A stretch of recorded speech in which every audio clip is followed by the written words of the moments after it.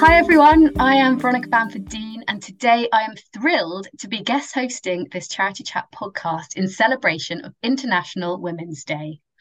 As many of you may know, I'm the co founder and managing director of Work for Good, and we help charities raise sustainable income from business sales. Sales fundraising is a flexible and sustainable way for businesses to support their favourite charities, and every time they make a sale, they raise a donation. However, in this episode, I will be chatting with the hugely accomplished and inspirational Maria Chenoweth, CEO of Trade and co-founder of the first ever charity supermarket. Now, you'll be hearing how charity shops have been a constant in her life, from visiting and shopping with them when she was growing up to forging her career. Trade is a UK charity working to tackle the negative socio-environmental impacts of production, consumption, and waste in the fashion industry. Trade keeps clothes in use for longer by providing the public with a network of clothes reuse services and charity shops. It champions the powerful benefits of wearing secondhand clothes and funds global projects supporting the people and places making our clothes. Now, the Charity Retail Association is the primary membership association for charity shops in the UK, and their members have over 9,000 charity shops, generating more than £330 million in surplus funds each year, which is fantastic. As you'll probably know, charity shops have been around for decades, and they are becoming even more popular these days. Charity shops promote charitable causes as well as provides an environmentally sustainable experience. Also, charity shops provide thousands of volunteering opportunities, helping people build up their skills and experience. So, without further ado, let me bring Maria into the conversation, as she is certainly the one in the know, and much better to listen to her than hear me banging on about what I think I know about charity shops. That was a brilliant intro. I can switch off now. No, but please don't, Maria. But welcome, and really, it's a huge pleasure to chat with you today. I know you're extremely busy. How are you? I'm good, yes. I've never been so busy, but it's an amazing busy. Yes, we launched Charity Supermarket 5 weeks ago and didn't even contemplate that it would be so successful. And still, I have my permanent, other full-time job, which is, again, a very privileged position of the CEO of Trade, where I've been for 25 years, I think, this year. And Congratulations. Thank you. That's a long time. And I've still got ideas, and it's still very exciting and novel and fresh. And yeah, this is my 30th year in charity retail. So that's a long time. And I've been wearing secondhand clothes since I was about 13. So that's even longer than 30 years. So yeah. You were a trailblazer from your teens. That's brilliant. And we're going to come on to talking a bit more about Trade and your journey, and also Charity Supermarket, which is very exciting and very prominent at the moment for you. Could you share a little bit about your background? I know I did touch upon you buying and shopping in charity shops when you were much younger. I heard that on another podcast, actually, Little Birdie told me. But I'd love to hear a little bit about your background and tell the listeners about it.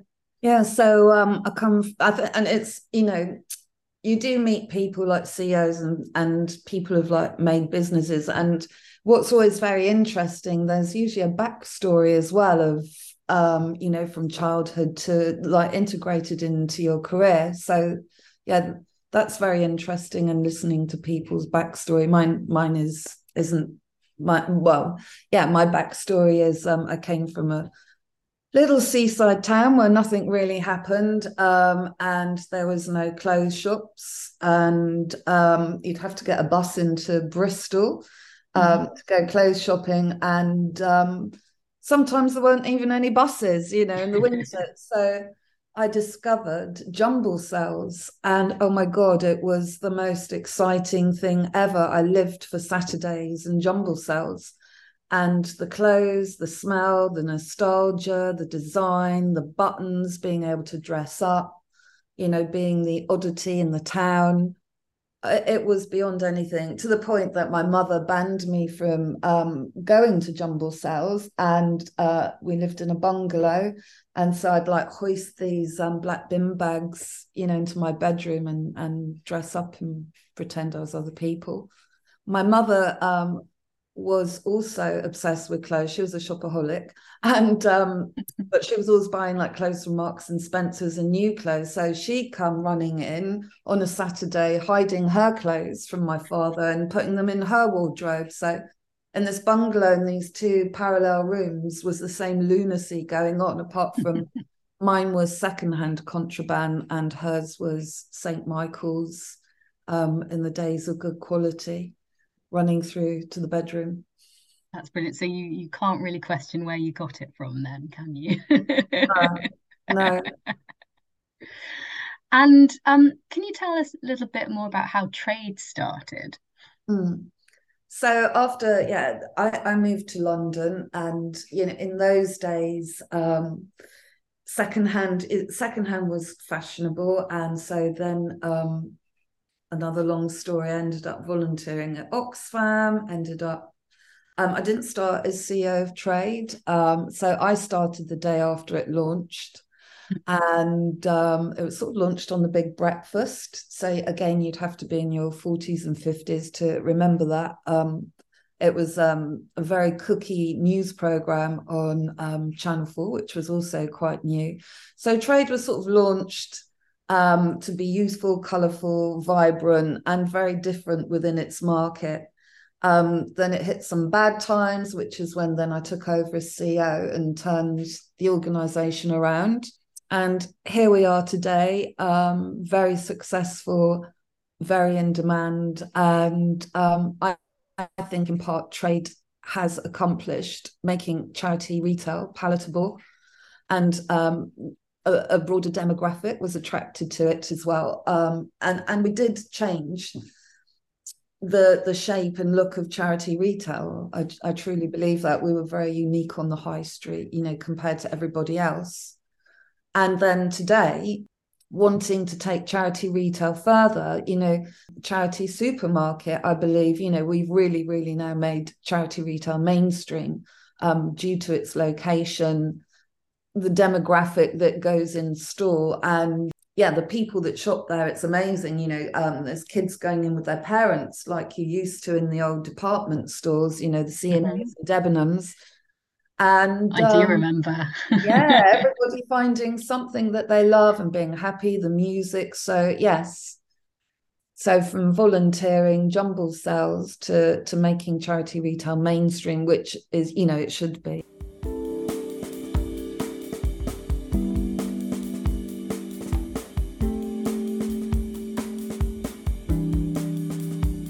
And you sort of said you started at Trade but not as CEO. Did you have ambitions to become CEO, or was it just some sort of a serendipitous way of sort of transitioning in? The need was there, the position was there, your experience was there. Can you talk a bit about that? I'd always been promoted wherever I'd been because I was very good at making money and generating income through retail. And the opportunity came, and I said, I want to be the CEO. And they said, no. I said, I want to be, no. I got a lot of no's, actually. And so I really... For any good reason? May I interrupt you and ask for any good reason? Because I was young. I didn't have any experience as, managing an organisation or turning something round. And also the interview process was also being managed by an agency. So I did have a lot of no's until I managed somehow through persistence to get an interview for the organisation that I worked for, and obviously did something in my interview that I was the wild card, they called me, which is nice. And I did it, and I turned it around, and here we are today. So, and I think from that's, anyone can sort of do anything, I believe, and as long as you're given this opportunity. And so I carry that through within Trade. So a lot of the senior managers were people that started as volunteers, sales assistants, come over to the UK and were doing jobs from nannying or whatever. And yeah, you can give people senior management positions, responsibility, and people can do it. It's amazing. So yes. Yeah, and giving opportunity to perhaps people who weren't expecting that opportunity as well, Yeah. and giving them the opportunity to thrive, to grow, to learn, to make mistakes. We all do Yeah. them. Mistakes are essential for learning, and you don't chastise people for mistakes. Anyone can make a mistake, could be external factors which has driven an error or something. So yeah. Yeah, precisely. And Maria, if you could rewind to the start of your CEO role at Trade, what words of wisdom would you have shared with yourself?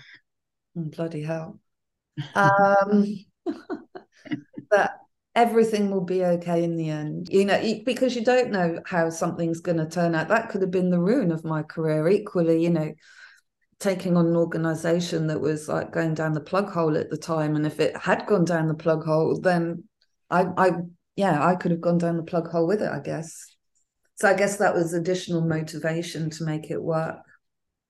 Sound like you've got an awful lot of resilience. I hope so. But on top of being at Trade, you've also studied at the Open University Business School. Is that right? Yeah. What made you want to do this? I think your face just told me everything. But um obviously, people can't see your face, but it was a look of why did I do that? Oh, it's one of the best things I ever did. I failed everything at school because it didn't interest me, and so my chair at the time said, "Oh, Maria, what extra training would you like?" And so, being cocky and just a bit tongue in cheek, I said, "Oh, an MBA." And next thing she said, "Well, apply." And I said, "Okay." Of course, I didn't think I'd get on the course because I had no qualifications. So luckily, the Open University accepted me on my career, and they've got a policy called Open Learn. So again, it's a bit like going for the post of CEO. You think you can't do these things.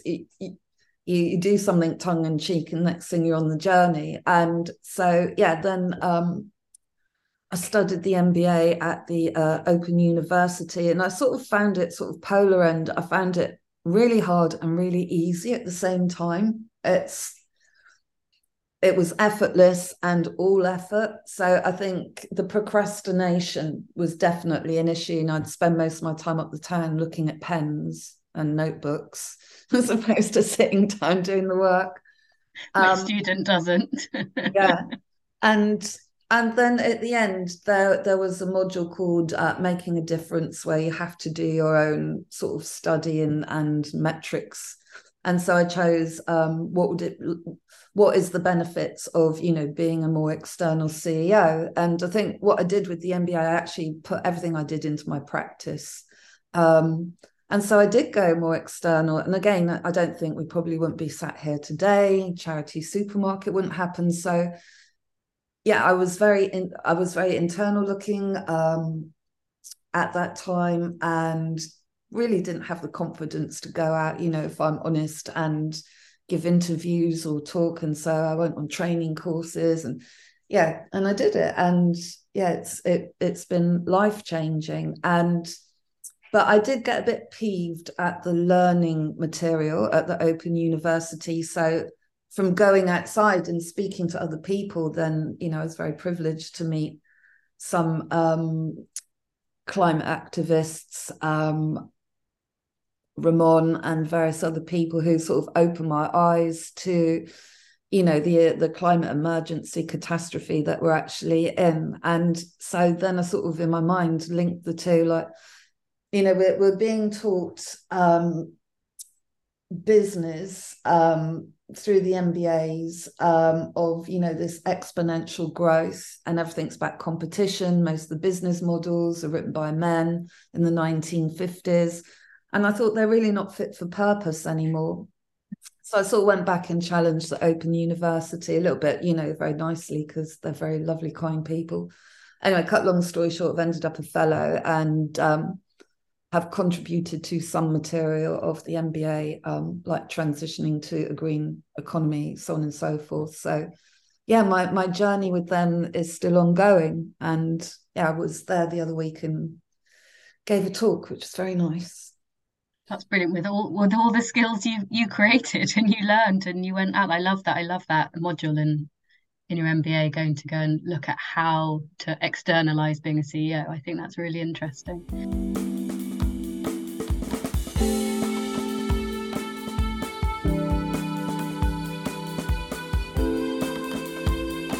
As well as being a fellow and CEO of Trade, you're also a mother.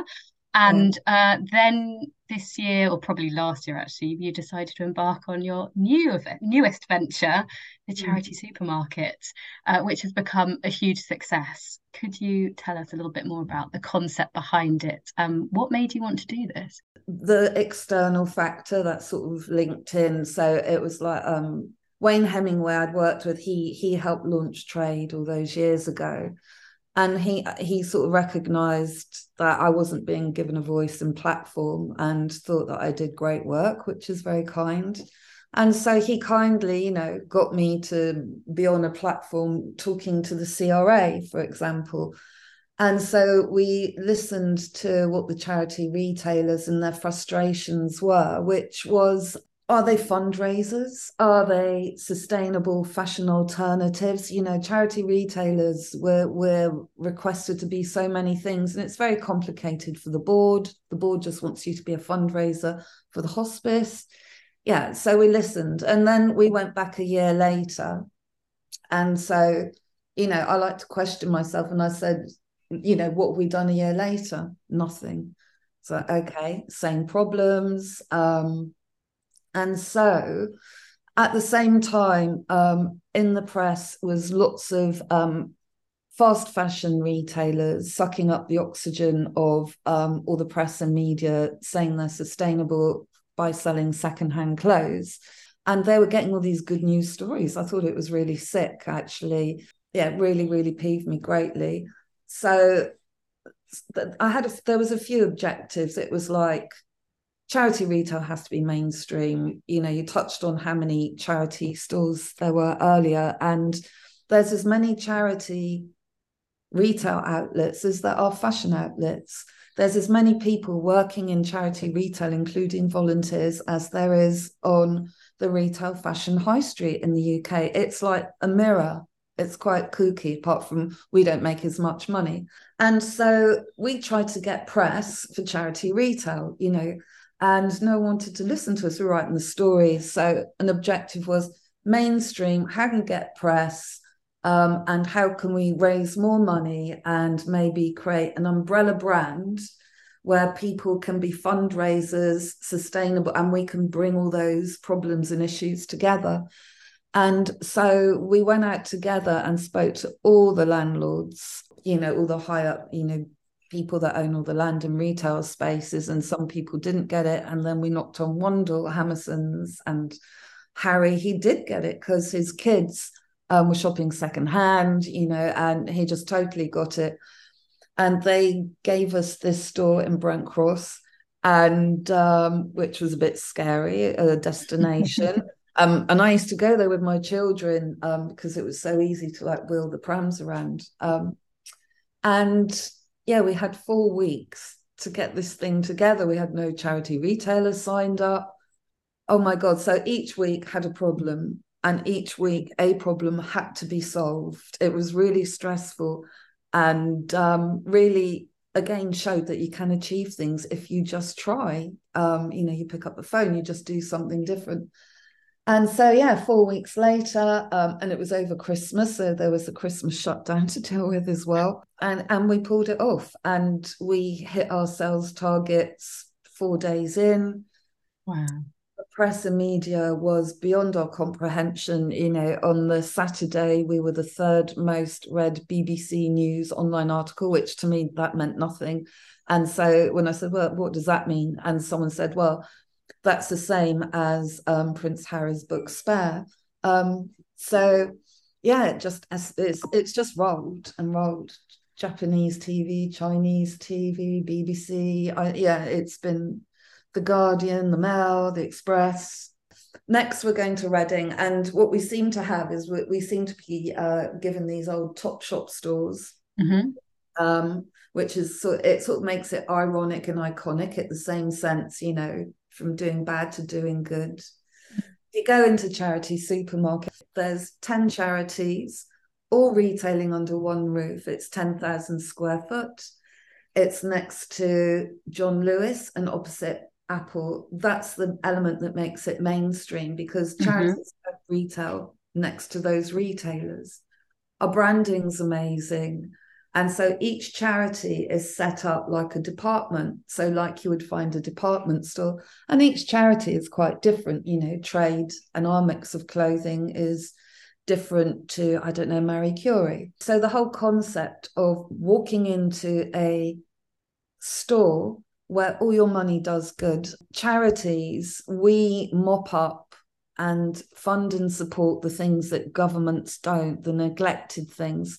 So imagine walking into a store and, you know, buying your clothing, your fashion, and that money could go to end-of-life care. It goes to cancer, research into cancer. It goes in trade's case, you know, supporting garment workers and the environment.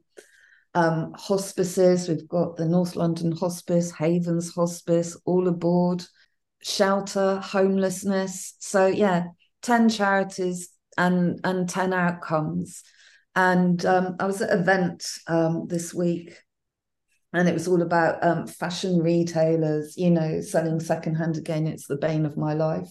And they're just doing it to say they're circular, and they're saying it's a circular business and sustainable business model, and it's not, because that money is then going back to profit, making more crap that is damaging the planet and people and so on and so forth. So yeah, I think my message there, which got totally lost, is leave secondhand retailing to the charity retailers. We've been doing it since the 40s, the 30s. We've been doing it for years. We do good stuff with our secondhand clothes. We don't need greenwashing. And one day, the most important message is, you might not know when you may need one of our services.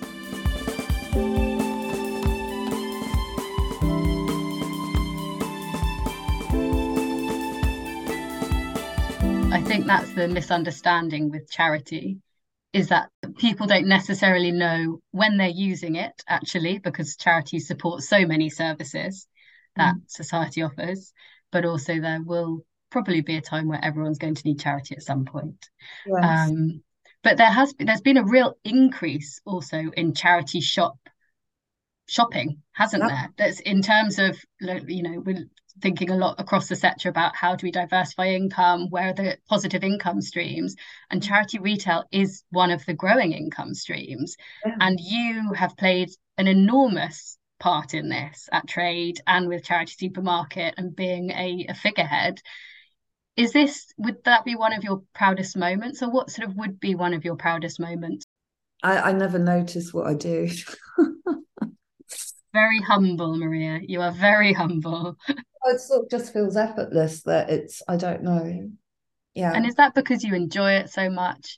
Because you know what you're doing is making a difference. And therefore, that is one of the things I like to ask people, is what gets you out of bed every day?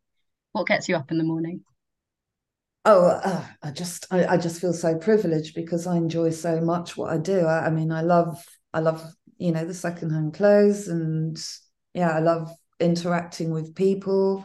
I love, you know, I love also, you know, retailing and business. You know, you get a huge buzz from that. And this year's theme for International Women's Day is centered around embracing equity.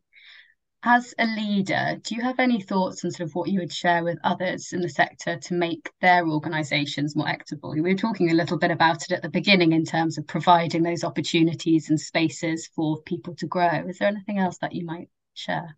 Trade is totally multinational, and I think, again, we were quite niche because everybody was welcome. Now everybody is welcoming everybody, which is great, you know, regards to gender, sexuality, and so on and so forth.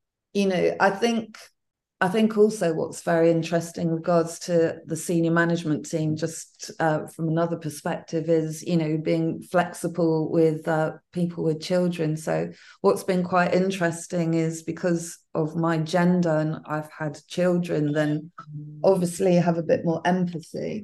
So it's the men who've had the children who are like doing flexible hours for their childcare, but their wives aren't being given that flexibility in their workplace. So that's quite interesting. So I was sat here actually wondering the other night, if the wives have male bosses. Mm-hmm. So that's a bit of an interesting dynamic.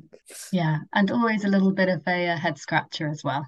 Yeah, it is, isn't it? Why we're still having these conversations. I went to see the most incredible play last night, Sylvia. I don't know if you've seen or heard about it, about Sylvia Right. Pankhurst and her story.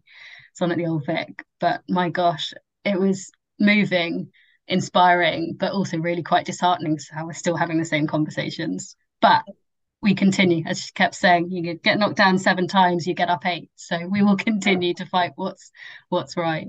I was recently reading a book, Maria. It's called "If I Could Tell You One Thing" by Richard Reed, and he's the founder. He was the founder of Innocent Smoothies. And whenever he meets somebody he admires, he always asks them for their best piece of advice.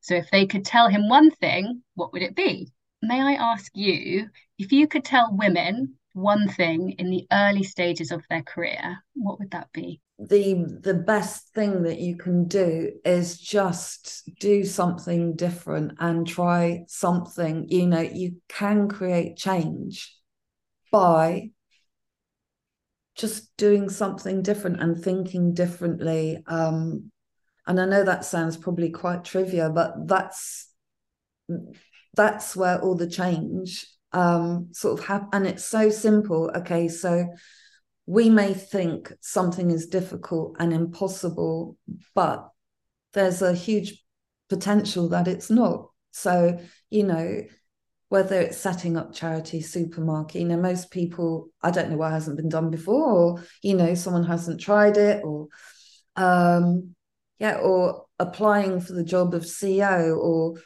which is out of your reach. Just go for it, try it, and just do stuff differently. I love that. Go for it and try it. Don't give up. Maria, thank you so much for giving us your time and sharing your story and all the incredible things that you've been doing. I really wish you well with Charity Supermarket and the next step in the journey in Reading. Is that at the Oracle, by any chance? It is the Oracle. Do you know it? I'm a Oxford-born girl, so when I probably hit about 13, so when we were talking about I was allowed to go to the Oracle. So there we go. Maybe I'll But see you at the Oracle.